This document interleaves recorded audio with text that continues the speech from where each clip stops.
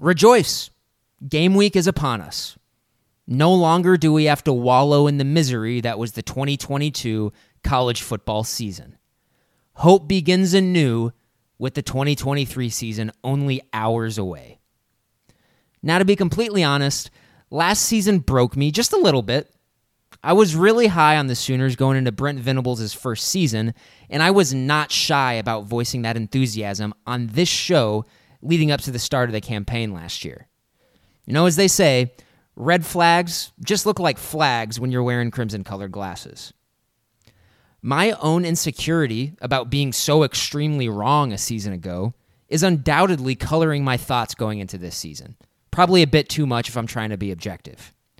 Finding the middle ground between eternal optimist and cynical doomsayer can sometimes be a difficult road to hoe. However, like clockwork, I've started to come around on the Sooners as the calendar has turned to August. The kids report for practice, news starts trickling out of fall camp, and you start to form a narrative about the team in your head. And frankly, it's just a lot more fun when those narratives in your head are hopeful. Maybe Marcus Major is actually not bad, and has actually been hobbled by injuries in his career to the extent where it's neutered his effectiveness. Maybe Andrell Anthony will be the number one receiver that they need from the transfer portal. Perhaps Danny Stutzman will make that leap and turn into an All-American level player. Last year, it was a disaster. But what if that's not a sign of things to come? Rather, what if last year was just necessary for the program to take the next step? What if we were just a year early in our confidence? I know which of those options is the most fun. Let's find out where it lands. The 2023 college football season is a go. I'm Grant Benson. This is West of Everest. Interception, Oklahoma. Williams. No flags. Put it on the board. Touchdown, Sooners. Just like last week, we showcased an OU defensive touchdown from the Brent Venables early years. That was Roy Williams picking off UTEP's Rocky Perez and returning it 35 yards for a touchdown back on September 2nd, 2000. The Sooners opened that magical 2000 season with a 55-14 win over the Miners. Hey everybody, welcome back to another edition of West of Everest as we inch closer and closer to the start of the 2023 regular season. Game one for Oklahoma, as Grant mentioned in his opening take, is this Saturday. We've got an 11 a.m. kickoff against Arkansas State. The game will be broadcast on ESPN, which is how I will be watching the game because I'll be spending the Labor Day weekend up north in Minnesota visiting Grant. And Grant, this will be the first time in 6 years that I will not be at Oklahoma's home opener. And I'd say it's bittersweet because being afforded the opportunity to go all the Oklahoma home games, it was certainly a privilege that I got working at News 9 in Oklahoma City. And now I don't have that privilege unless I want to pay to go to the games, of course, like everybody else. But on the bright side, I was trying to remember, when was the last time you and I watched an Oklahoma game together? Yeah, when I was looking at this the other day, sort of doing some prep, I had to think back, and honestly, I think it was 2012 Notre Dame. You know, it would have been from that really? Season, probably. Oh, like when we were at the game. I think we that were at the game, right? Probably was it. Yeah, that was the game we got. That was on Halloween. So I think actually that's not right because I'm pretty. This isn't as fun as I thought it would be. I'm pretty sure you and I watched the Iowa State game in 2020 together. No, we did right? not. We did not. Weren't you in Oklahoma? We were in Oklahoma. I watched that game laying in bed. There was no one around me watching that game. You weren't in the same room? The 2020 Iowa State game, the COVID game? Yeah. No, they lost. Yeah, I know. I watched that game in my apartment in Minneapolis by myself. You're probably thinking of the 2021 Iowa State game when I was in Oklahoma. We made plans to watch it together, but I didn't go. You were at that game. You were covering that game.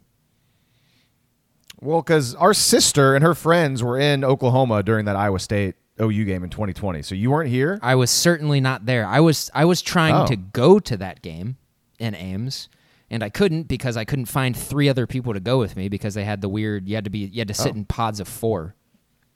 Okay, well, I've watched a game with our sister and her friends more recently than I've watched one with you. Okay, well, sorry, that's probably super boring for everyone listening. Honestly, it was probably not. It was definitely the 2012 season. It probably was the game where they got absolutely ripped to shreds by Johnny Manziel, the Cotton Bowl. Well, I didn't watch that one with you. I was in Bemidji, Minnesota when that game happened. Jeez, there you go. I think we answered our question. I think it was the 2012 Notre Dame game.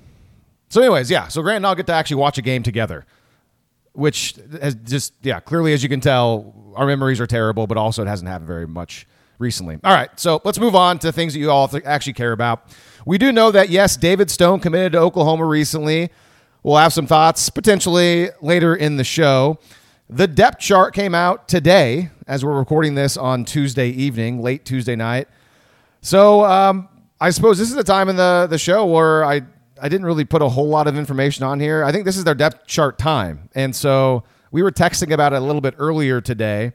And I was very busy all day. I was around the Stillwater area working, shooting a video, and then had to... So I have very surface level knowledge of the depth chart. I did take a peek at it.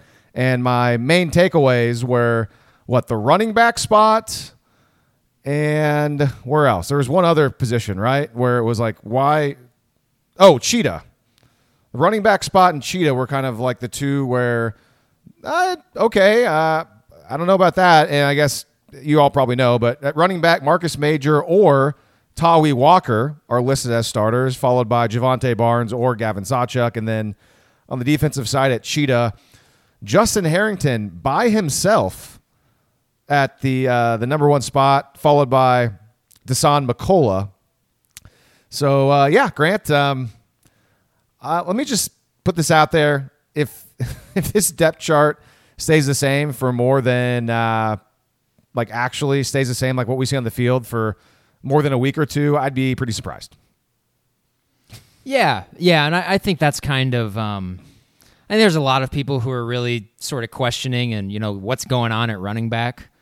Which is, this is, it's weird. It looks really weird to see the top 2 guys that we assumed, Barnes and Sawchuk, being at the bottom behind Major and Walker.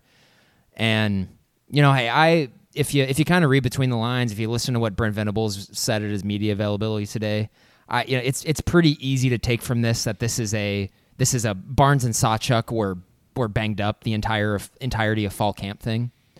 And Marcus Major and Tawi Walker were not. When talking about Tawi Walker earlier today, he said one of the things that he mentioned about him was that one of his best assets was his availability. And there's been some reports that I know Barnes had foot surgery in the offseason. I know Sawchuk has been kind of off to the side and not going through full drills pretty much the entirety of fall camp. So, I was shocked when I first saw it too. Anybody who's listening to this podcast for the last 3 or 4 years, my thoughts on Marcus Major are very clear. He's not a good player. Good for him, like I said, for kind of fighting through things, fighting through injuries, still being here for 5 consecutive seasons. It's looking like, but he's gotten plenty of opportunities in his career, healthy or not. He's not any good. And I will say this: if Marcus Major is somehow awesome this year and he's earned this and he's really good, he's going to win the national championship. Because it's so ridiculous. It's so ridiculous. If he's a guy that OU is counting on this year for a lot of carries, that's not a good thing.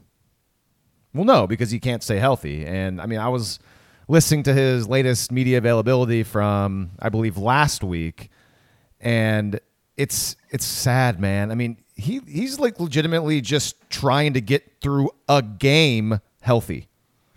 A game, not a few games here and there, but he made the comment of I just want to get I want to get through a game healthy. That's how snake bit he's been with the injury bug so far at Oklahoma. And in my mind, sure, sometimes people are unlucky, but I think injury prone is a real thing. If you just keep getting banged up and injured, and that's the worst spot to be injury prone, obviously, because you get a lot of touches and you get hit a lot at running back. So I think Marcus Major has proven that he's a guy that cannot stay healthy. He can't be on the field. And on the other hand, there's some running backs who get nicked up, beat up, and seemingly never take themselves out or can always play whether or not they're injured or not. And so for whatever reason in his career, he has not been able to stay healthy. Let's think back. He had a cool touchdown run against Florida in that bowl game that Florida didn't care about. He had a nice touchdown against Texas, I think, in the COVID Texas game to 2020. He scored in that game, and then he had the juke move against Kent State last year. That was like, oh, maybe Marcus Major's finally here, and then we never saw him or heard from him ever again after that. That's been. I guess Marcus he got Major's hurt. I guess he got highlights. hurt on that run against Kent State last year. I mean, he had to have because that was the last we saw from him until he was in an extraordinarily high leverage situation against Baylor inexplicably, and arguably cost him the game. Oh my gosh! And so it's if you're going to try to talk yourself into Marcus Major all of a sudden turning everything around, you're just like the ultimate optimist person that doesn't really take into account anything that's ever happened in the past. I mean, how much have you watched football, whoever you are, that's going to be like, yeah, you know what? I think this is the year for him. No, like anything you get from him at this point that's positive is the definition of icing on the cake, and you're not going to expect anything. So anyways, it's just, yeah, sure. If he's been available all throughout fall camp, then I guess that's a good start to his probably last year at OU, I guess. Yeah, I mean, hey, But, if he does anything this year and is like a productive player, man, I'll throw a party and dance. Yeah, me too. Because by all accounts, I mean, he's a good kid. I mean, nobody's ever said like, oh man, this guy's a jerk or like doesn't work hard. Like, no, he didn't have any of that. It's just like this is sports, and sometimes players aren't very good. And I mean, if it's because he just can't stay healthy, that's why he's not very good. Okay, then fine. Everyone's wanting to see him fully healthy or at least not injured and see if he can do anything. Well, yeah, I'm going to be very skeptical. But Let's hey, put it I that mean, way. but also I look at this and I say, good for Tawi Walker. It looks like he's carved out a co-starter role, at least right at the beginning here at the end of camp.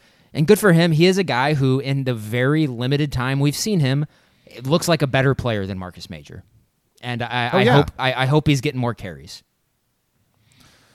Anything else on the offensive side of the football that stood out to you on the depth chart? 'Cause I don't recall anything. Not really. Andrell Anthony being by himself at one of the wide receiver positions is interesting to see. If you kind of paid attention to any sort of the reports coming out of camp, it sounded like that top three was going to be Anthony, Stoops, and Farouk. And so DJ Graham also making an appearance on the depth chart. I mean, he's third behind Farouk and Anderson on that that side of the spectrum there. So I that's kind of interesting. On the defensive side with Cheetah and whatnot, Harrington, that's not a surprise really at all. I know you haven't been as plugged in to stuff as much this offseason, but yeah, I mean, the Justin Harrington hype train is back and it's better than ever. So we're gonna see. I mean, he's alone in that starting role. We'll see what happens. Yeah, I mean, similar thoughts as I have with Major. We just don't have as big of a sample size with Harrington. Again, I mean, I like the guy. Every time we talked to him last year that I was around, seemed like a nice dude. Enthusiastic, big team guy. But again, I said it last episode, he looked lost out there. Guys don't just all of a sudden figure it out. I'm sorry, they don't. Maybe they get a little bit better, but they don't just like turn it on and become an instant, like really good starter if they look lost. So yeah, I mean, it happens every now and then. They don't become like really, really good. I mean, Gabe Lynn is a guy. I mean, this is over a decade ago now. Is a guy who is maybe at best a replacement level player for OU in his first 3 seasons. By his senior year, he was an All Big 12 guy, had a really good year. Trying to think of other guys. Quentin Hayes was a guy like that as well, kind of around the same time frame. And all those guys played in the secondary as well. Hey, Deshaun White last year. That guy sucked. That guy sucked until last year. No, he didn't. He didn't suck. No, he didn't. He was a fine contributor on the team. He got a lot better in that cheater role. He didn't suck. I mean, he was playing a ton of snaps. Like Harrington couldn't figure out a way to get on the field. I he don't know, did, man. but then he got taken off. Playing a lot of snaps on bad defenses. Oh, he didn't. No, from what we've seen, really, it was just last year because that was his only chance, and a chance that if you were just a guy that looked somewhat football savvy in the secondary, you got a shot last year because secondary is bad, and he got a shot and he looked bad, like a lot of the players on the team. So, are you we'll see what happens with that. Interested at all in Gentry Williams being the guy opposite of Woody Washington? Well, I know he was a pretty highly touted guy that coaching staff loved him last year in his freshman season. And so I know he had that episode in the spring that hopefully he has no sort of after effects from it. Hopefully he's fine. And yeah, I know he's a guy that is always was always jumping in and wanting to be the first to do everything and super enthusiastic to play. And now he's going to be a starter. So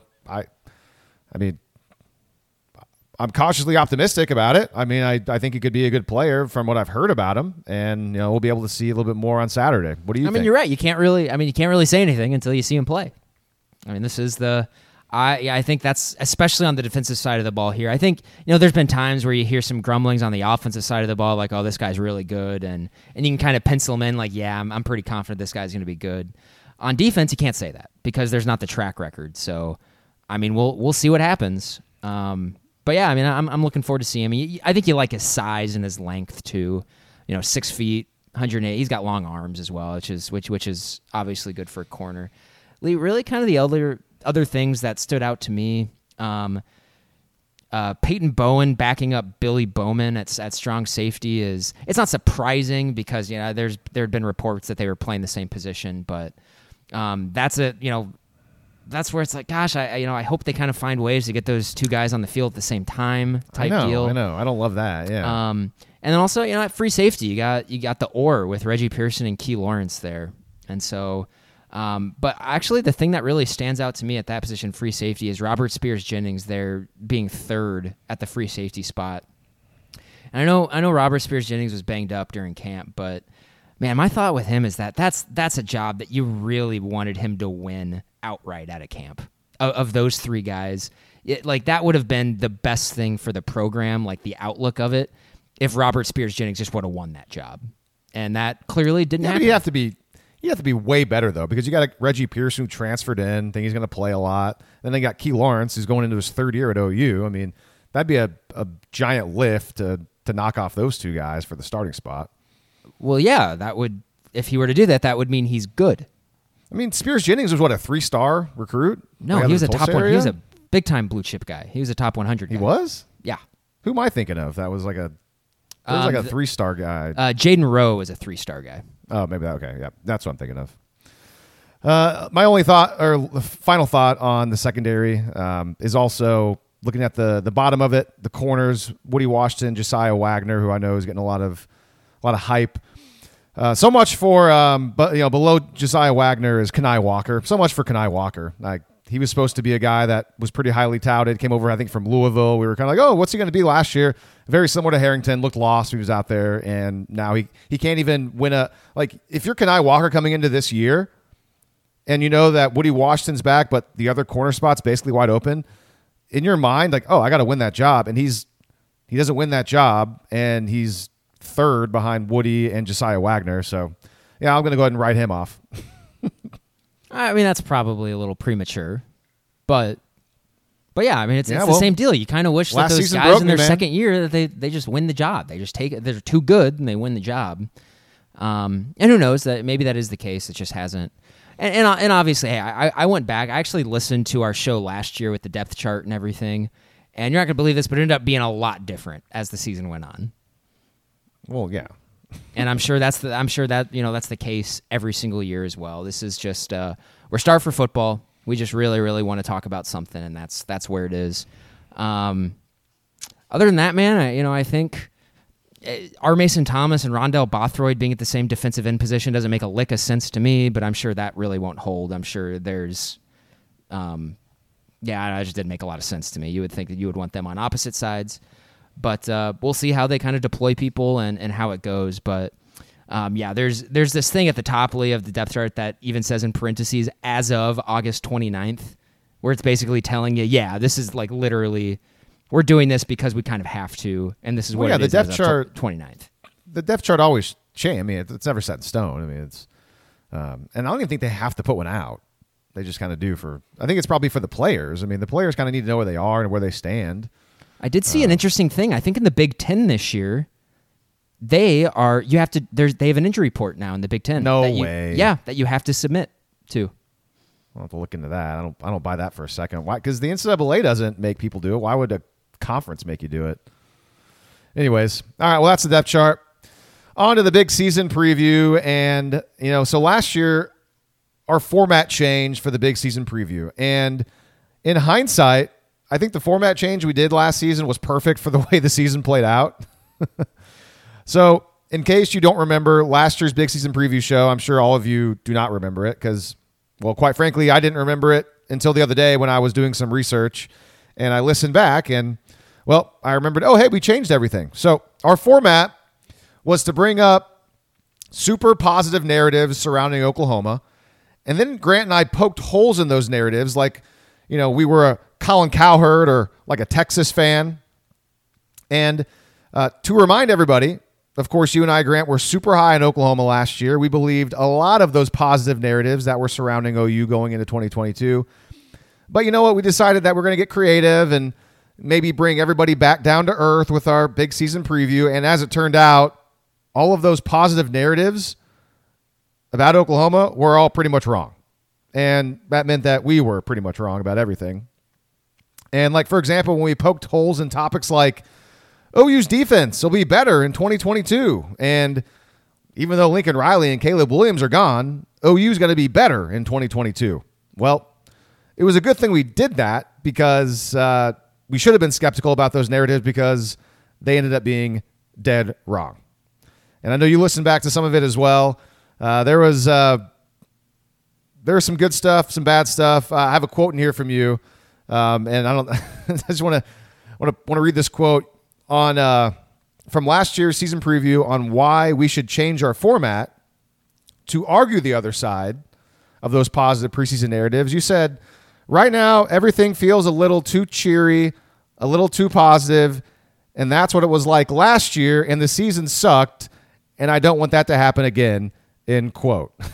Well, it turns out the season sucked again in 2022. So I don't know where we go from here. I don't know. Yeah, I mean, it was, going back and listening to that before last year, it was very eye-opening, kind of PTSD-inducing as well. I should have, all the holes that we were poking ended up being right. We kind of nailed it with the holes that we poked, which was didn't feel great going back and listening back to that. So a couple other bits from last year's big season preview. We were talking about Jeff Lebby's offense paired up with Brent Venables as a coach. And we were saying, hey, Venables' defense, it may not work as well with an up-tempo offense. During that show last year, you reminded us that Venables was obviously Oklahoma's defensive coordinator in 2008 when Oklahoma's offense ran a bunch of plays. And statistically, that OU defense was actually pretty good in 2008, even though it did give up a lot of points at times. So I went back and looked at the numbers. In 2008, OU averaged around 76 plays per game on offense. Last season, OU averaged 76 plays per game on offense. The problem is last season's Oklahoma offense was nowhere near as good as 2008, obviously. So offenses were both very fast, except one offense was historically awesome. The other one was pretty good. I mean, statistically, it was pretty good last year. A couple other notes from last year's big season preview pod. You actually nailed Iowa State, so good on you for that. I mean, in the show, you said that picking Iowa State to go 5-7 is being generous, and Iowa State went 4-8.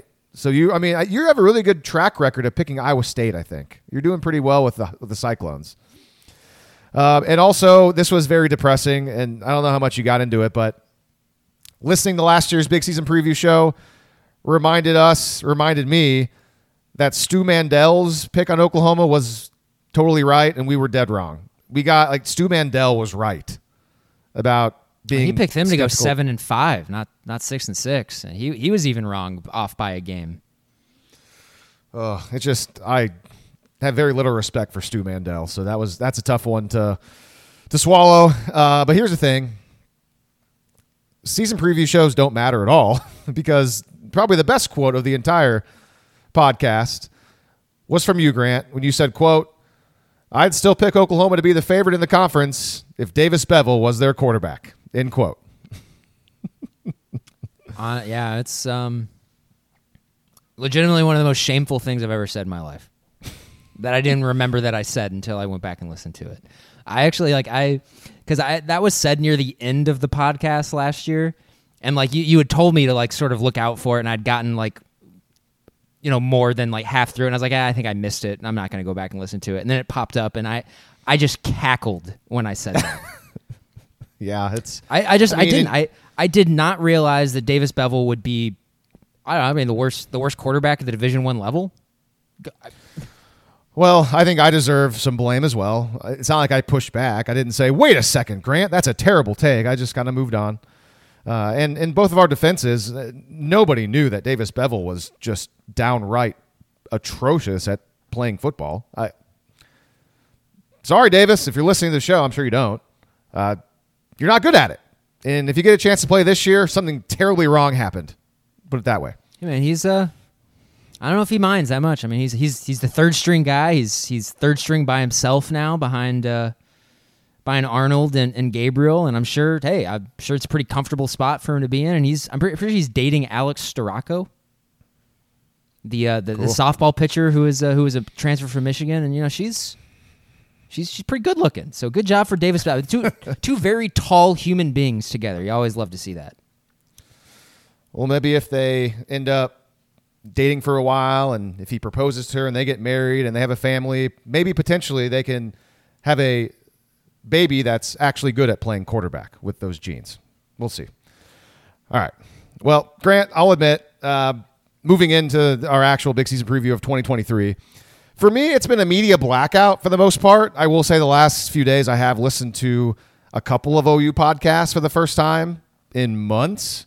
But for the most part, I haven't really paid much attention to the media, what the fans are saying about OU. And I don't have a feel for what my former colleagues in the media are saying, what the fans are saying going into the season. And I don't know. I mean, I will say I did see some comments after our last podcast on Facebook and Twitter that led me to believe that you and I may be somewhat of the odd men out when it comes to our wait and see approach to this season, which I'll be honest, I find kind of surprising. I kind of figured that, and maybe this is the case, but I just kind of assume that everybody out there or everybody that follows OU pretty closely is kind of like, yeah, the season's starting. I love football, but also like, okay, let's see what's going to happen here. Like last year was pretty abysmal. Hopefully it's better this year, but I don't know. I'm not going to get too excited. Do you have a feel for what everybody else is saying about OU? Yeah, I guess I don't really get the sense that everyone is like, oh yeah, OU's obviously going to win the Big 12 championship. I don't really get that sense at all. I think maybe I'm not saying people took issue with it, but people may have taken issue with our tone a little bit in that one. I mean, I went back and listened to it. It was pretty negative throughout the entire thing. Whereas I guess I would say the fan base, like what the temperature is, most people are just kind of cautiously optimistic. I think it has a lot to do with the schedule. I think kind of the general fan base looks at the schedule and thinks it's a joke. It's just it's a really manageable schedule, and there's just not a lot of landmines there, which I think is a reasonable take. It's just the forefront of my mind that that's what we thought at this exact same time last year too. Their schedule on paper was very weak last year as well. Depth charts changed. Yeah, so do thoughts about the schedule, which was proven to be correct last year. Yeah, and it just in my wildest dreams, I did not think that early in the season, their first 3 Big 12 games were against by far the 3 best teams in the Big 12. Like by far, like not even close. Kansas State, who ended up winning the conference, and I think everyone kind of forgets this because they won the conference. They got physically manhandled and dominated by Tulane the week before. They beat OU. Oh, yeah. I think everyone kind of forgets about that. And so even going into that game, everyone was thinking like, And I think everyone thought that Tulane was like pretty okay, like a pretty good G5 team, but they kind of kicked the crap out of Kansas State. Not really on the scoreboard, but physically they did. And everyone was just kind of like, that wasn't a problem for OU in the first 3 games. If anything, they were physical in the first 3 games, OU was, and everyone was just like, I think they're probably about to rough up Kansas State at home. And then, of course, no one saw TCU coming. And then, the Texas stuff is just kind of a wash because of the circumstances surrounding that game. So, I don't think anybody saw that coming. And I guess that's kind of got my antennas up this year, too, for, like, where could that also happen? So last year we changed the format of the big season preview. We brought up a bunch of narratives and then poked holes in it. The format this year for the big season preview, I just have a bunch of questions that nobody knows the answers to, which is why this is fun, because we can predict what the answers will be. But they're questions that we're not going to know the answer to until, I don't know, the end of the season. Some other questions may be answered before the end of the season. We'll see. And so I will start with this, and it's a huge theme on this podcast last year, before last year, heading into this year. The question is, offensively, will the tempo, will the style change? Grant, what say you? I think if you've listened to anything that's come out, it's going to change. To what extent? To what degree? I don't think we know yet.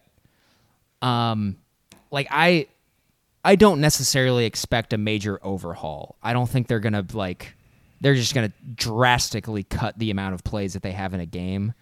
I still expect to be frustrated by the tempo at times this year. I really do. But it does sound like there is definitely an awareness from Brent Venables, or at least he's more cognizant of the bad spots that it put them in last year, especially the defense. And so I do think they're at least going to try to pay lip service, or at least try to make it better. And if you go by the Cheez-It Bowl last year, they'd already made some positive adjustments. Probably not as much as I would like, but they did not go as fast in the Cheez-It Bowl as they did the rest of the year. And another thing to think about, Lee, is do the new clock rules make it just not as big of a deal? Because the clock is not stopped on first down anymore. Yeah, that's a good point. We haven't talked about that yet. I'll be honest, I didn't watch really at all anything this past Saturday. There wasn't very many games. I watched a little bit of the highlights of the USC game. So I don't know. I didn't get a feel at all for if that was a big difference in these games. I don't know. Did you get? It cut, I think what it did, it cut plays, and this is going by a really small sample size. You compare it to 2022, each team had about 8 less plays per game. So essentially you can cut off about a drive and a half is what it cut off. But the telecast was virtually the exact same length.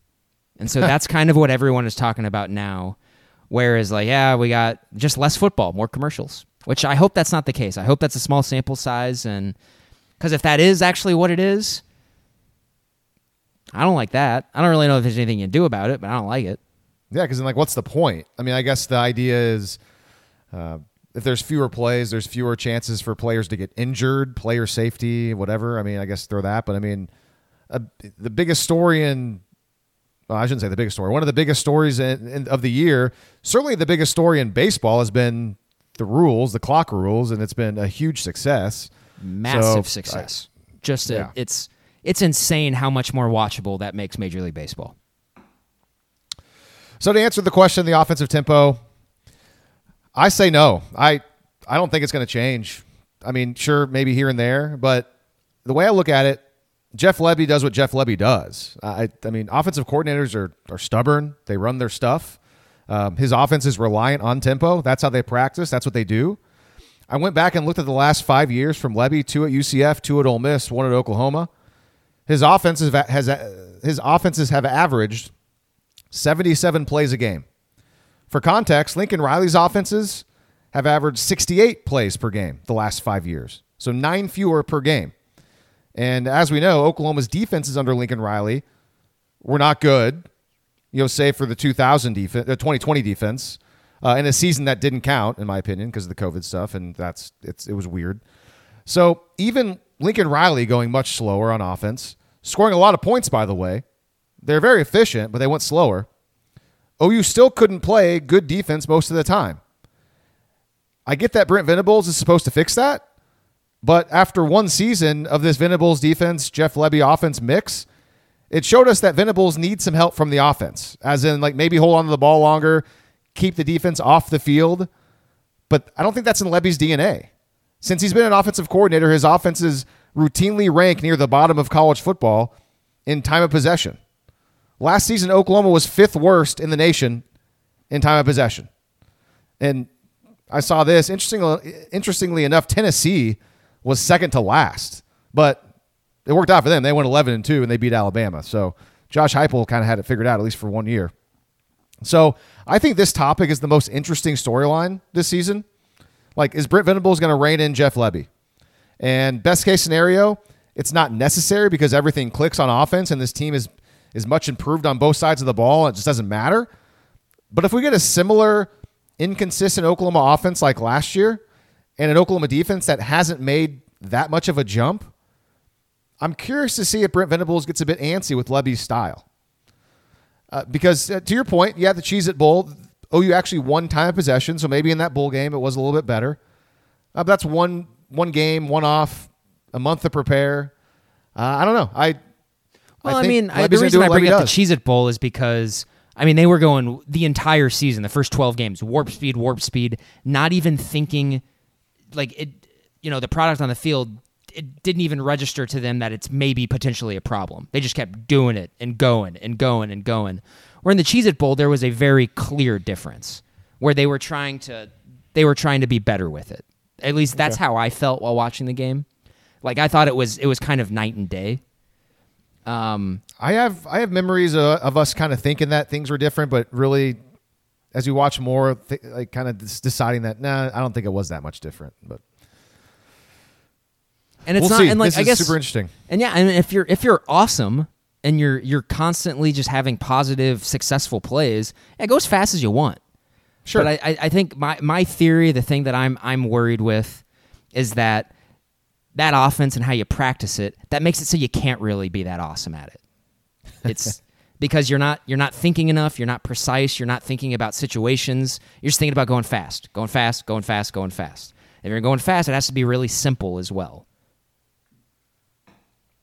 Let's stay on the offensive side of the ball for our next unanswered question. Will Jackson Arnold play significant snaps in 2023? And I'll define significant. I'd say that means he's starting some games. Like, he's starting some games this year. And so I'll go first. I'll say no. I say Dillon Gabriel, he's a veteran. It's his second year, third total season in this offense. He's the guy. He's going to start as long as he's healthy for this team. And I was listening, one of the few pods I did listen to Teddy and Gabe comment on their podcast in the last week or so that they'd like to see Jackson Arnold get some series like in the middle of these early non-conference games, like just throw him in there. And so my thought on that is, if they think Jackson Arnold is good enough to be taking snaps in meaningful games, like during meaningful times of the game, then just have him play, have him start. Like, let's get on with this. Unless I guess the idea is that they want him to get some action, get him in there, see what he looks like, and if he looks like a dud, then I guess maybe you can hold him out long enough to hold on to his red shirt. But I guess that doesn't make any sense because he's the backup quarterback. So I don't know.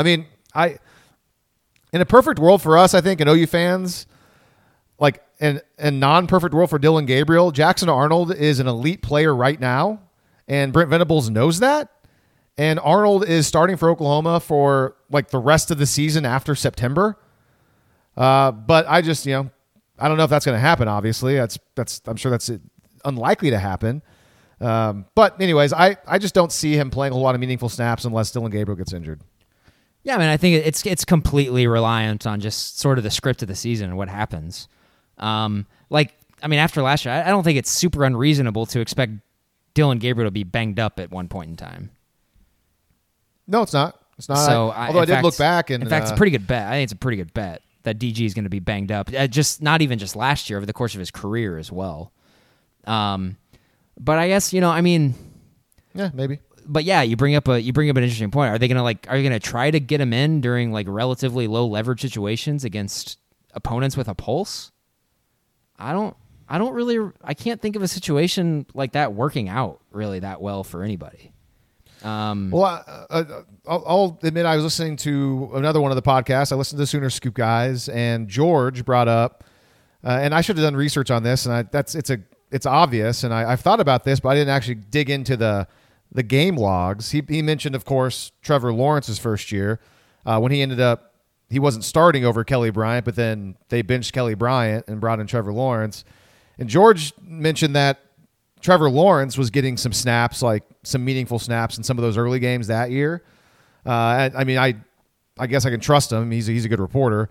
But I mean, and Venables was around. So it's like, if we start seeing that, if Arnold does take some snaps, is that an indication that Brent Venables is like, man, this Jackson Arnold kid's, I think he's pretty good. Like, not going to say he's as good as Trevor Lawrence, but like, he's sneaky enough good to where I need to see him play, because if we're showing that we're a pretty good team through 3 or 4 games and an upgrade at quarterback would actually put us over some other hump, and that could be Jackson Arnold, maybe I want to see it. That'd be a pretty cool sign. It would be. I mean, that would mean that OU's defense is really good. Mm-hmm.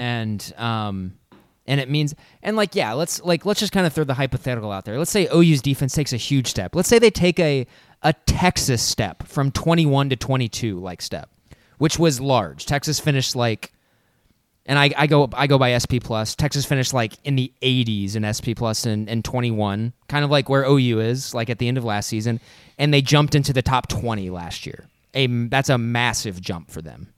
If OU does that this year, and let's say OU's offense is kind of exactly what it was last year, but Dillon Gabriel's healthy.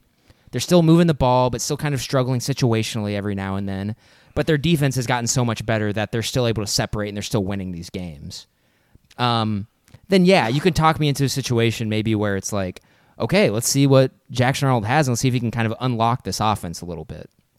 I mean, that's a great problem to have. I think it's kind of an apples to oranges comparison, because the whole bit with Clemson and Trevor Lawrence was that, remember, Trevor Lawrence at that time, the biggest high school recruit ever in the history of recruiting. And also, Clemson was just 2 years removed from winning a national title, and they had a very clear national title-like roster. And the question going to that season was always like, well, is Kelly Bryant going to hold back this amazing national title roster, though? And I don't think you can make that same argument now. Hey, like, great, hey, maybe Marcus Major will come out of nowhere and he's amazing and they're going to win a national title this year. Just because if that's the case, we have a horseshoe up our butt and everything's going to be great. But like, I don't know if I necessarily see that. I think my position on that remains the same. If Jackson Arnold gives you the highest ceiling to perform right now, and you know that as a true freshman, he should be starting and taking every single snap. But like, that's not the case. That's not the case. He's a true freshman. So I'm looking back at that 2018 Clemson season, and that was Trevor Lawrence's first year, and Kelly Bryant was there. They had one game played Furman, and then their second game was when they played A&M in College Station. And I'm looking back at that game, great game. I remember watching that game, parts of that game, and Kellen Mond actually looked really good in that game. That might have been his best game ever in college. I remember really good defense. And I'm looking back at the game log, and Kelly Bryant and Trevor Lawrence both played in the game. So they were already game 2. They were already going back and forth between Bryant and Lawrence. And it looks like after that game, Trevor Lawrence basically took over. And this is also really different in the sense that, and I don't say this lightly because everyone kind of knows how I feel about Dillon Gabriel. Dillon Gabriel is a lot better than Kelly Bryant. Oh yeah, a lot better. Kelly Bryant was a legitimately bad college quarterback. He was awful. Granted, I'm not allowed to have quarterback opinions, but then again, that's an old quarterback. That's an old opinion, so I think it still counts. It's a good opinion. I mean, Kelly Bryant transferred to Missouri for his super senior year, and I'm pretty sure he lost the job almost immediately after September. Yeah. All right, next question. We're going to go to the defensive side of the football. You just mentioned the defense, so good transition. Will Oklahoma's defense improve by at least 40 yards per game, like 40 fewer yards allowed per game, and or a half yard per play in a season? And I came to those numbers based off of Clemson's improvement from 2012 to 2013. Clemson improved by 40 yards, total yards, and they actually knocked off 0.6 yards per play. So even more than a half a yard between one season. What were they at last year in yards per play? OU? Yeah. Let me double check. I think they were like 5.75, I believe. So if they cut that down to about 5.2 this year, or 5 and a quarter, that's pretty decent improvement. I think the 40 yards per game, I think that's a pretty good bet. I think just with the clock changes, if you're on the field for 2 possessions or less a game, I think the yardage total is going to go down for everybody. So yeah, 5.75 yards per play, and my gosh, OU yards per game allowed on average 461. One of the worst defenses by total defense in the country. So, so my answer is similar to yours. Like, they better improve by at least 40 per game. I mean, at 461 last year, if that was 10th worst in college football, a 40-yard improvement is still bad. It's still bad overall. No, for sure.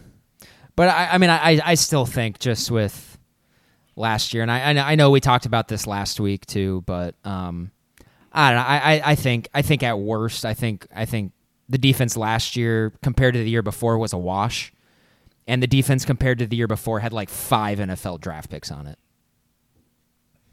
I don't know, man. I know you like SP plus, but I mean, maybe that's what you're basing it off of. But I think last year's defense was worse than the defense the year before. I mean, statistically, like raw stats, it was. Yards per play, it was like identical. Yeah, that's and true. And last year's defense also was top 5 in the country in tackles for loss, which they still sucked and everything. But I think.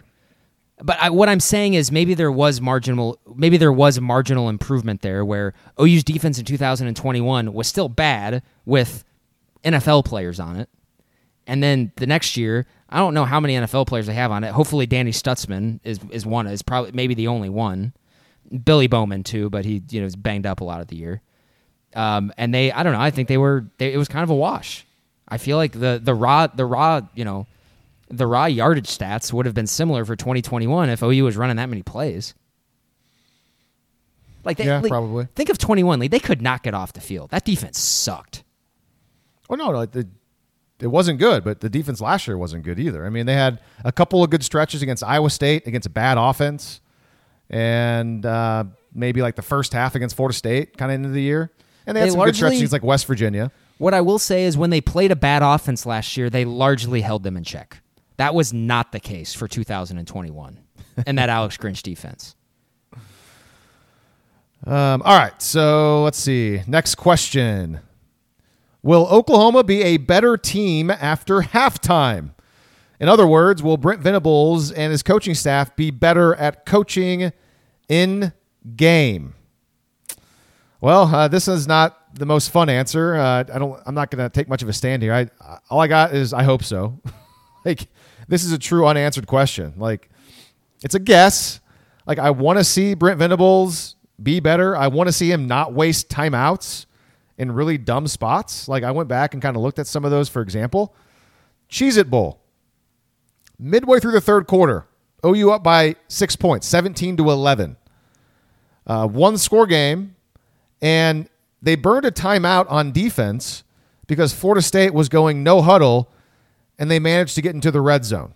So they call timeout in a close game, and then a few plays later, they gave up a touchdown. So they wasted a timeout in a situation where, based on the way the drive was going, they were likely to give up points anyways. It's like sometimes like, well, this is probably going to happen. I'd rather save my timeout. That's what I would be thinking if I was a coach. because you can't figure this out. So they waste a timeout and they give up the touchdown. And then later that quarter, OU used a timeout on offense on 4th and 6. They were in no man's land. And then they didn't convert. So they called 2 timeouts and they had nothing to show for it in the third quarter. That was a Cheez-It Bowl. And then late in the game, Florida State was running the clock. So like Oklahoma would have loved to have at least one extra timeout. Could have saved them about 20 seconds or so. In that last drive of the game, they had like a minute 20, minute 25, a lot different than a minute. So, I mean, it's just every second counts at the end of the game. And that's just stuff like that. There was another one against Baylor. Venables used a timeout on defense early in the fourth quarter, again against Baylor. OU was down by a field goal early fourth quarter on defense using a timeout. And you want to know what happened the rest of the drive? Baylor went on to score a touchdown and take a 10-point lead. So I just don't get it. Timeouts on defense are so stupid. I don't like it. So hopefully he gets better at that. But this is a true unanswered question, Grant. What do you think? Well, I mean, Venables he's kind of winning the talking point game with this. He talked about this pretty extensively in his media availability today, where he said essentially they took a really hard look at all situational stuff, and he mentioned when to call timeouts, when to go for it on 4th down, when to punt in your own territory, when the other person's territory, stuff like that. They really looked into it, and they went through all of their decisions, and he said that today in his media availability. So okay, good. That kind of makes me think about a talking point from the 21 season, Lee, was Dave Aranda like radically changed his approach at Baylor from 2020 to 2021 with analytics, with like 4th downs and like all of that stuff. And I'm kind of wondering if Venables has maybe done the same thing. I know Aranda and that staff, they hired like an outside consultant firm to basically come in and tell them when to do things. They made him a book, essentially, like as in this is when you do these things. And I'm curious if maybe they've done the same thing. Okay, well, good. If that's the case, I do think that some of it there is kind of a feel for some of it as well. That's just sort of intuitive and not necessarily you can have a book. I think a majority of the time, if you go by the book, that you'll probably catch up with the statistics. But also, man, last year, and this is squarely just with like the 4th down decisions, I felt like they pretty much made the right call to go for it on 4th down every single time last year. And they still were really bad in situations like that. Yeah, I know. I don't recall having a whole lot of problems with their like when do they go, when do they not go on 4th down. I just distinctly remember the timeouts being a huge issue for Venables. But forgive me if I will take everything he says with a grain of salt, because he won the talking points, the messaging battle going into the season last year. He said all the right things. I loved it, but there's always the caveat of like, well, talk is cheap. Let's see it happen on the field, and OU went 6-7. Next question. We'll go, and we're going to start getting into kind of the nitty gritty here. I got some hard questions for certain people on the coaching staff and maybe the roster that don't want to hear these questions. Will we know by the end of this season if Jeff Lebby is the right guy for offensive coordinator? Yes or no, Grant? Yes, we will. And so it's hard to kind of really like nail down what like a marker would be, like how you would determine this. But I think if the offense improves year over year, like if we watch the product and we're like, yes, this offense is better than it was last year, I think we're all going to feel pretty good going into next year, especially with like a majority of like the core of everyone coming back plus Jackson Arnold. So that was like that was what I said what I said last week too is if we come out of this season and we feel really good about Jackson Arnold, Javante Barnes, Gavin Sawchuk, and Jaquez Pettaway, or also maybe even one of Jaden Gibson or Nick Anderson, I think everyone's going to feel pretty good going into next year. That's good. I think that's a good answer. For me, I'm not as steadfast. I think it's unclear. I'm taking the middle ground because I think it depends on if we see Jackson Arnold play a lot of snaps. Because like you got to give Lebby credit for getting Jackson Arnold. That's his guy. And we all have high hopes for him. So if Dylan Gabriel plays well enough to keep his job all season long and Arnold doesn't play a lot, we may not know really if Lebby is the right guy or not. In my mind, like if the offense is better than last season, like you said, it's more efficient, more consistent, helps the defense out at times, all with Dylan Gabriel, then yeah, that's your clear answer. Yes, he's the right guy. He's pretty good, I think. But I don't know. We may not have the full answer on Lebby until we see him calling plays for Jackson Arnold, just because I mean, and on paper, he's supposed to, he's a more talented player. He's more highly recruited than Dylan Gabriel. He's a little bigger, probably got a stronger arm. So, I mean, if it's bad, the offense is bad, I think that means we'll probably see Arnold. Arnold will probably get a shot, and then we'll kind of figure it out. So, I guess to your point, yeah, maybe you're right. Maybe we will know, no matter what happens. Actually, I talked myself into it. Yeah, and if the offense takes a step back, that's all you need to know. That's what I kind of think is like if the offense takes a step back, they got to go to Arnold to see what they got in him to see if he can be the guy to fix it, right? So then maybe you get a chance to see him. But it's like, do they actually move on from the guy who recruited Jackson Arnold? Probably not.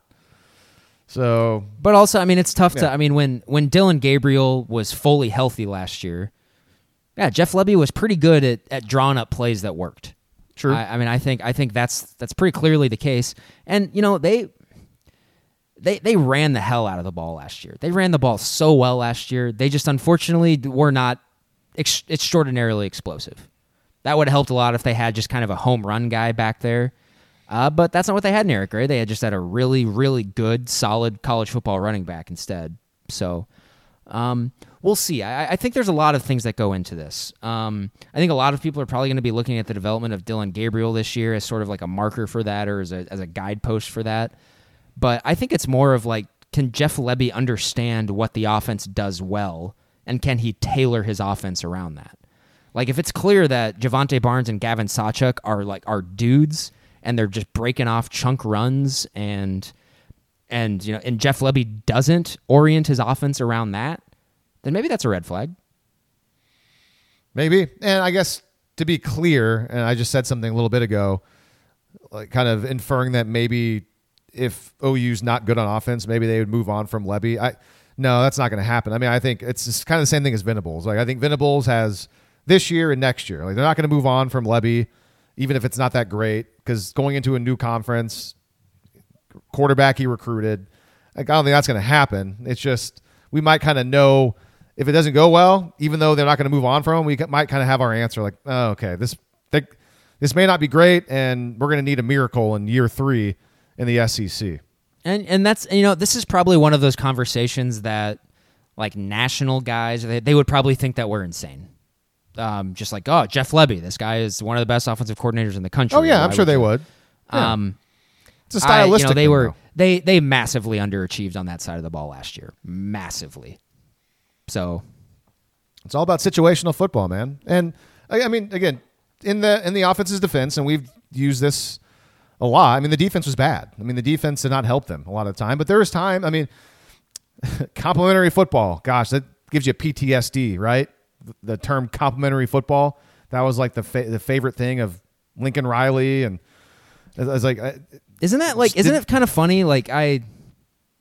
And this is like when you said all of that stuff, I just got like this massive flash in my head of Bedlam from last year, which was a game that the defense won almost single-handedly. That was a game after the first quarter. After the first quarter, that is, yes. Whereas whereas it's so crazy, we actually saw in the final 3 quarters of that game, we actually saw a worst case scenario for Jeff Lebby offense. And in one of like the most fitting bouts of like irony ever, the defense actually comes through and bails him out. Insane. Yeah, we got to thank Oklahoma State as well, though, for being just abysmal at that time. They got Oklahoma State at a great time. That is true. They were playing some bad football. So bad, yeah. Mike Gundy completely lost that team at the end of last year. And we'll talk about this kind of when we get to more of the Big 12 stuff, but a lot of people really talking themselves into Oklahoma State being like the sleeper, and it all has to do with just like track record and Mike Gundy, which I think it's an interesting conversation. I'm excited to have it. Well, let's see.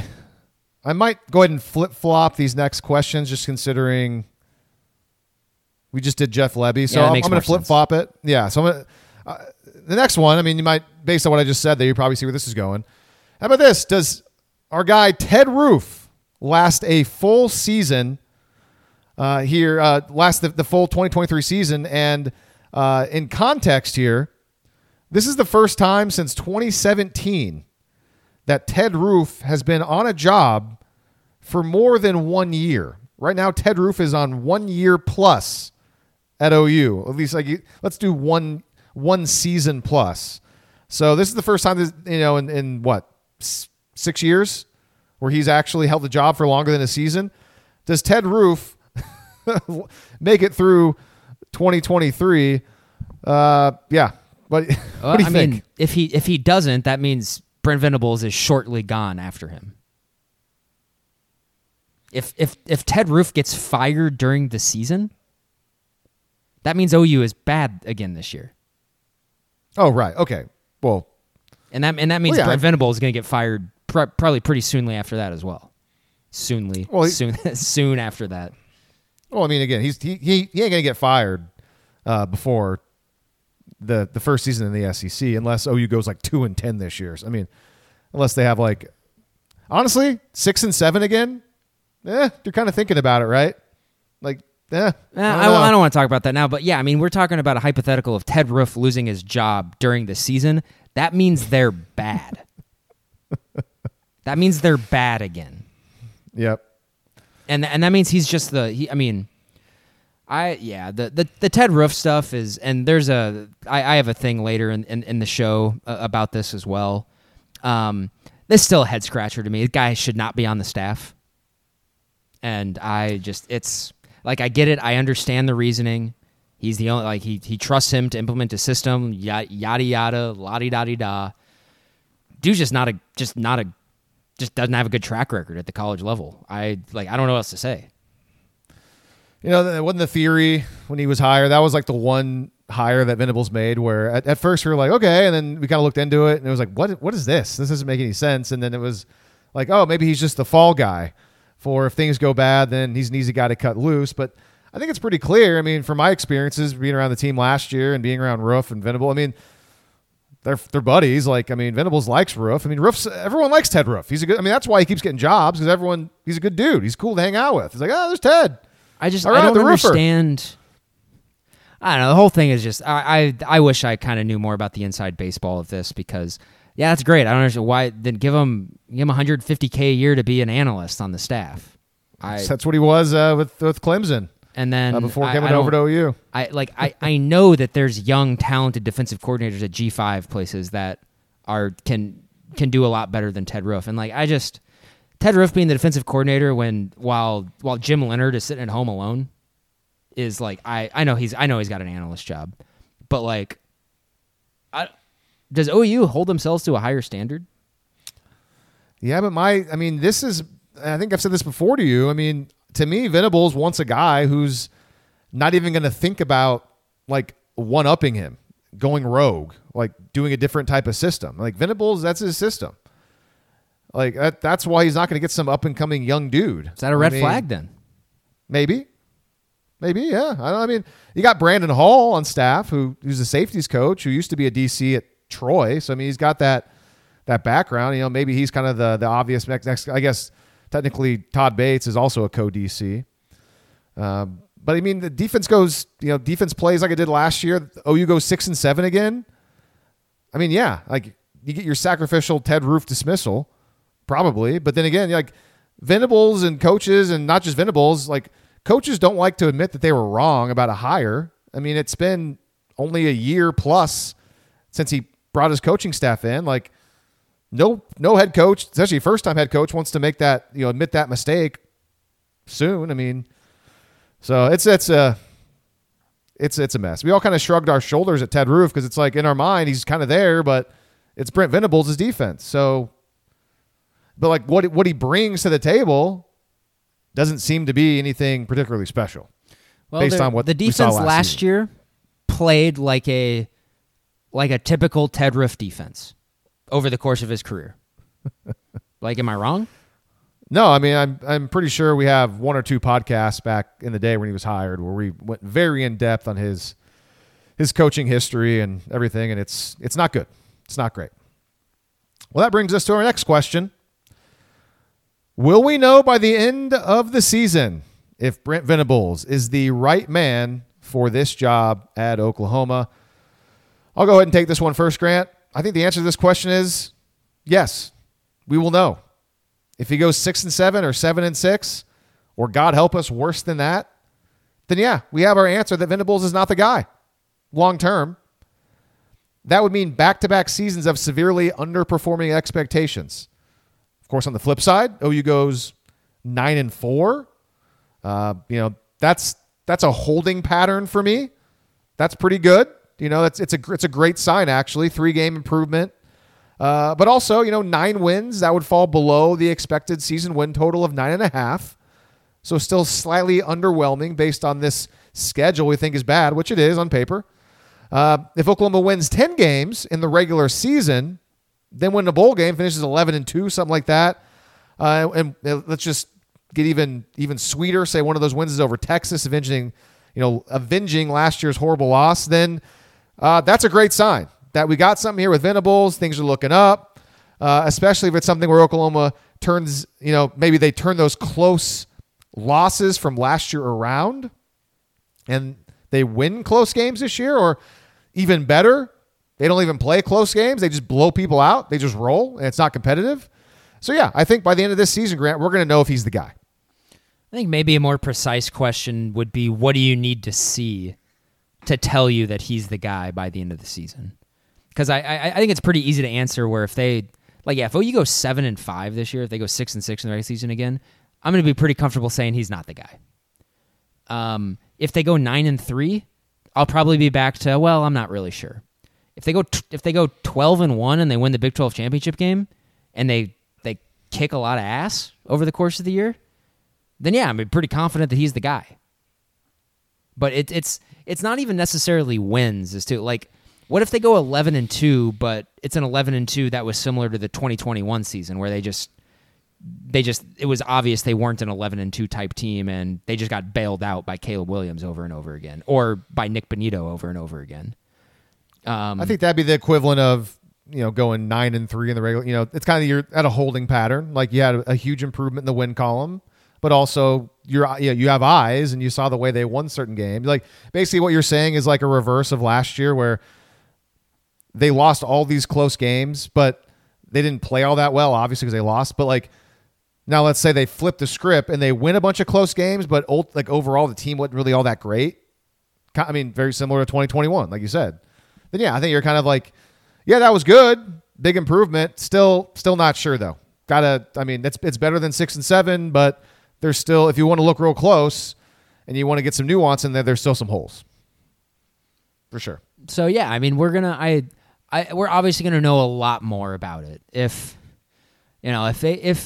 they don't win 9 games this year or double-digit games this year, then yeah, I think people are going to probably be really skeptical about the direction of this thing. All right. Time for us to be huge jerks. We're going to call back similar. Not similar. That's the wrong word. We're going to call back to the beginning of the podcast when we talked about the depth chart somewhat. And I posed this question in the rundown before the initial depth chart even came out. But this is kind of stemming from our last show. And again, I wanted to be jerks on the big season preview. Next question. Who are we more certain is an absolute non-factor between these 3 veteran players? And you can rank them. I'm going to rank them as far as who we for sure know is a total non-factor to maybe there might be something here if I had to, pick somebody to do something. And you wrote this prompt before the depth chart came out. I want to note. Yeah. Marcus Major, Justin Harrington, Key Lawrence. How are we ranking these? Is number 1 the most likely to be a non-factor? Correct. Here's how I would rank them. Okay. 1, actually, I'll start at the bottom. Number 3, I think the most likely to be a factor this season is Justin Harrington. He is the guy that we have seen the least amount of these three. And he is also, you haven't been as plugged in, but he's a guy, essentially, he has been a bona fide starter on the defense for essentially the last 6 months. He's basically been penciled in as a guy there. So I think he's going to be the biggest factor of those three this year. In the middle, I will put Marcus Major there. Just because, hey, he's there. He's at the top of the depth chart, man. Clearly, if he stays healthy, and man, it hurts for me to say this. If he stays healthy, he's clearly going to get carries. I don't know why, but there you go. Number one of those is Key Lawrence. I just don't see it. I think he's a guy who just is. He's the guy that we've seen the most of from this, and I think I'm thinking about back in 2021 when they didn't really know what to do with him, and they just basically moved him around to try to plug different holes everywhere. He looked by far the best in his career when he was playing corner in 2021, he still wasn't great doing that. Clearly made a lot of mistakes and was very raw. But man, I don't know if I can go an entire season again of watching him come downhill from the safety position and just whiff on tackles, and him just dropping interceptions that hit him right in the hands. I can't do it, man. Can't do it. I think there's very good rankings, very good reasons for each one of them. Mine's different. My number one, most likely be a non-factor, is Marcus Major, just because he's been a non-factor his entire career. And I'm basing it off of that. We've seen him a lot. He can't stay healthy. Always a letdown. Sorry, man. Anything we get from him, as long as he's healthy, it's a bonus. So Marcus Major's number one for me. Number two for me is Justin Harrington. I saw enough of him last season. He's not very good. He tries hard. He's a good team guy. Don't think he gets it. I'm shocked what you said about how he's been a penciled-in starter for this long. That is a red flag. That is not good. Unless he has just, I don't know, changed. I don't even know. Is he now Roy Williams? Did Roy Williams? This is fair. This is totally brain? Fair.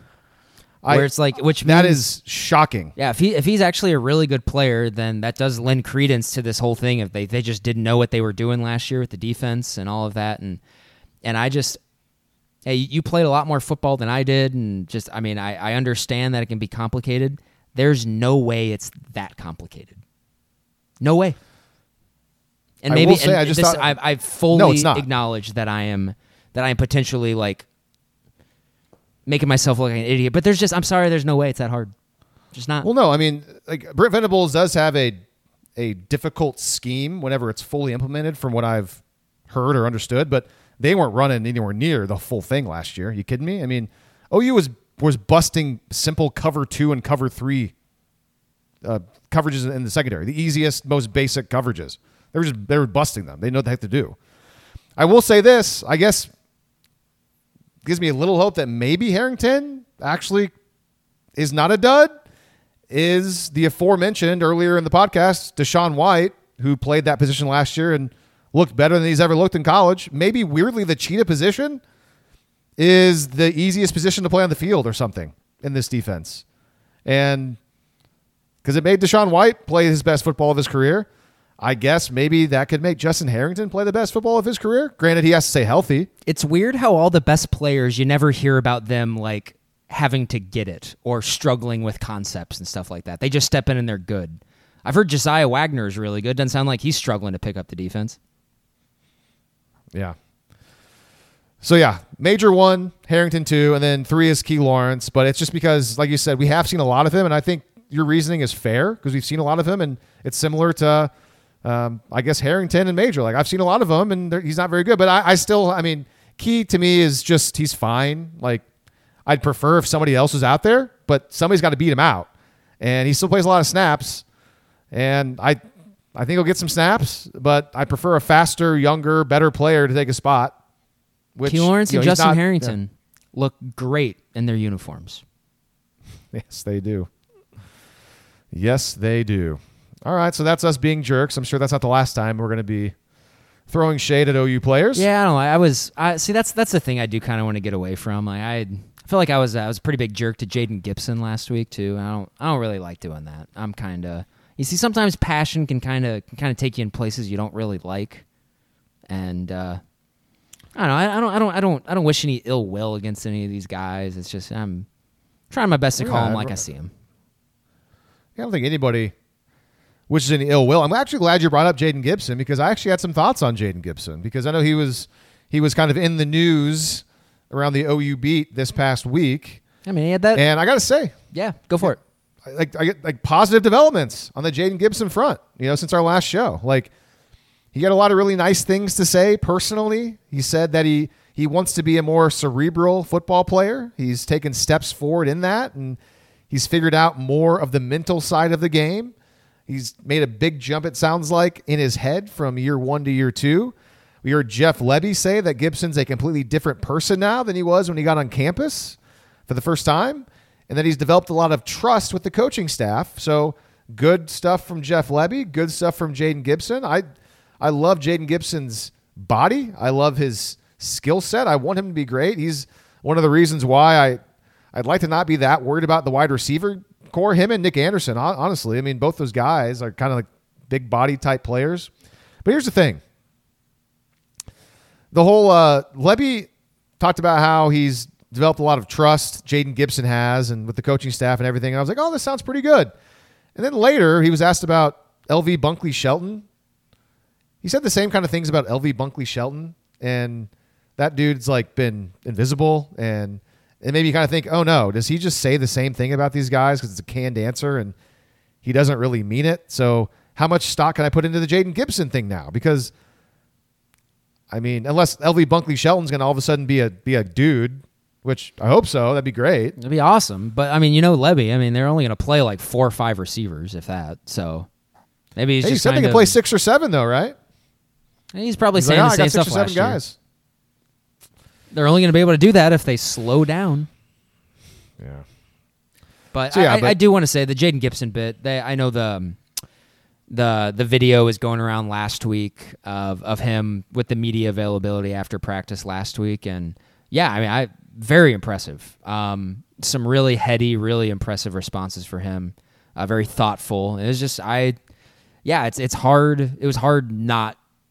Obviously, I'm really rooting for the guy. He's a guy. I mean, I thought him and Jaren Kanak were the 2 best players in that class last year, based off their high school film. So, I'm very much rooting for Jaden Gibson. If anybody hasn't seen that video of him at practice last week, try to go find that. Just very, you don't see thoughtful answers like that from 19-year-old kids very often.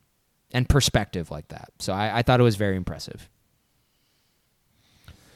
All right, the last prompt we have, it's not even a question. So we're done with the questions, but I want to finish it out with this. And we're going to get some of you involved on the West of Evers Facebook page. I posted this statement to the West of Evers Facebook page.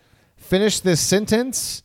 If blank has an All-American type season, OU goes at least 10-2 in the regular season. I mean, should we remove one player from this because it's obvious? Dillon Gabriel? Yeah, I mean, if Dillon Gabriel plays at an All-American type level this season, they're going to be a lot better than 10-2. Okay, yeah, we can take away Dillon Gabriel. That's a good point. Yeah, I mean, they're going to if Dillon Gabriel is an All-American quarterback this year, they're going to go to the playoff. I think everybody. Maybe, I don't know. Okay, so taking away Dillon Gabriel, I'll go with Danny Stutzman. If Danny Stutzman plays like an All-American, OU wins at least 10 games. I think elite linebacker play in the middle of this defense would go a long way to steady everybody else out on paper. Like, that's Venables' position group. Puts a lot of stock in the linebackers. Not a difficult schedule. So I'll go right in the heart of the defense. I'll go Danny Stutzman. If he's an All-American type player, Oklahoma can win 10 games in the regular season. I got a list of players here. I mean, I started with Gabriel at the top. That was the obvious one, but so I'm going to go to the defensive side of the ball too as well, Lee, and I'm going to go at a level of the defense below yours. I'm going to say Rondell Bothroyd.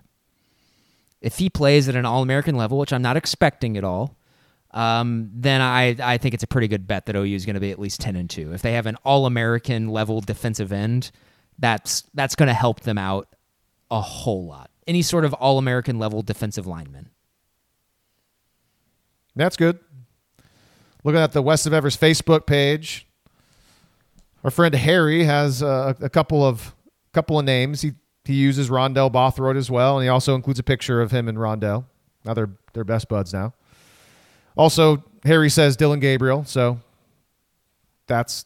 we're taking him out, but your head's in the right spot there, Harry. Philip goes ahead and goes with an entire unit. Offensive line. The offensive line is, well, yeah, if the entire offensive line is a bunch of All-Americans, Philip, that would be awesome. That's the one area, man. That's it seems like, I mean, if you pay attention to that stuff, that is clearly the unit that the coaching staff is the most confident in. And like, it's very easy for me to make that leap because OU has had a good to great offensive line for about 10 consecutive seasons.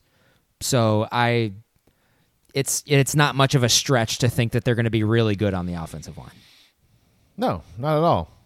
Philip says a good offensive line would keep the defense off the field as opposed to last year, establish that running game, and you give Dylan Gabriel more time. Nathan says if Stutzman or Billy Bowman play like All-Americans this year, OU will win at least 10 games in the regular season. Billy Bowman's another good one. Actually, you know what? Justin Harrington's an All-American. Yeah, they're going to the playoff. I mean, yeah, that'd be big time. That's kind of the same. I'd say Billy Bowman. Marcus Major is an All-American. No, I've already said. Yeah, Marcus Major, he's going to win that. He's going to win the Heisman, and they're winning the national championship.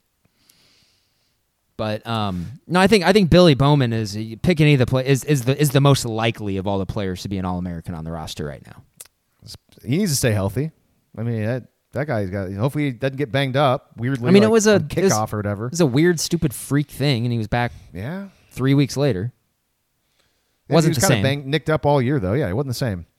Shane says if Javonte Barnes and Gavin Sawchuk play like All-Americans this year, OU will win at least 10 games.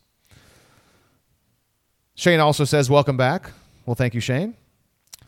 Warren says, insert name of D lineman. Just if any defensive lineman plays like an All-American, OU wins at least 10 games. That's fair. I think totally the one fair. That, I mean, I think we'd probably prefer an interior guy to be not because that mean, I mean, that if you have an All-American interior guy, that means your run defense is awesome, essentially. Yeah, and also you could hope that you can recruit more of those guys. You're like, hey, look, we put this guy in the NFL. He's an All-American. We can get some more big body guys up front. They are not going to have an All-American player on the defensive line. That'd be cool, though. Shelley says Dylan Gabriel. Hayden says Jalil Farouk, Drake Stoops. If those guys are All-American type players. I mean, you love yourself some wide receivers, Grant. I mean, of the receivers, the pick is, because we know the depth, it's Andrell Anthony is the pick. That's the X factor. I'm sorry, we know who Farouk and Stoops are. And lastly, this would be quite something if this guy's an All-American. Caleb says Austin Stogner, perhaps. Yes, that would be a big one. If Austin Stogner is good enough to be on an All-American team, that means he had an absolutely incredible season, which means he's catching touchdown passes over the middle, left and right. But if he's catching touchdown passes over the middle, that means they're probably enthroned by Jackson Arnold because Dylan Gabriel is allergic to the middle of the field. All right, here's what we're going to do for right now.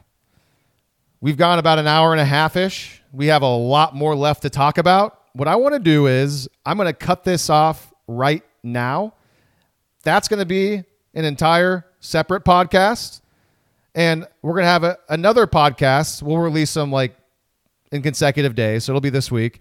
And I'm going to tease ahead to what we're talking about in the next podcast that's going to come out the next day. Looks like you have some prompts here talking about the Big 12. And, more Ted Roof. More Ted Roof and OU talk. Also, a Big 12 season preview about Brent Venables needing to show proof Sorry, you wrote this. I'm not doing a good job of teasing this stuff. What we're going to do in the next episode, Lee, is we're going to try to do what we did in last year's preview pod. I'm going to bring up some narratives nationally for OU, and we are going to try to poke holes in them. Okay. So we are going to bring it back to similar to last year.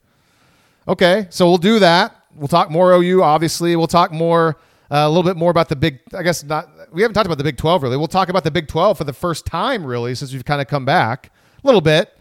We got some conference realignment talk. I know some of you have mentioned on Facebook and Twitter asking for some conference realignment talk. We haven't kind of chimed in on that yet since we've been back on the podcast.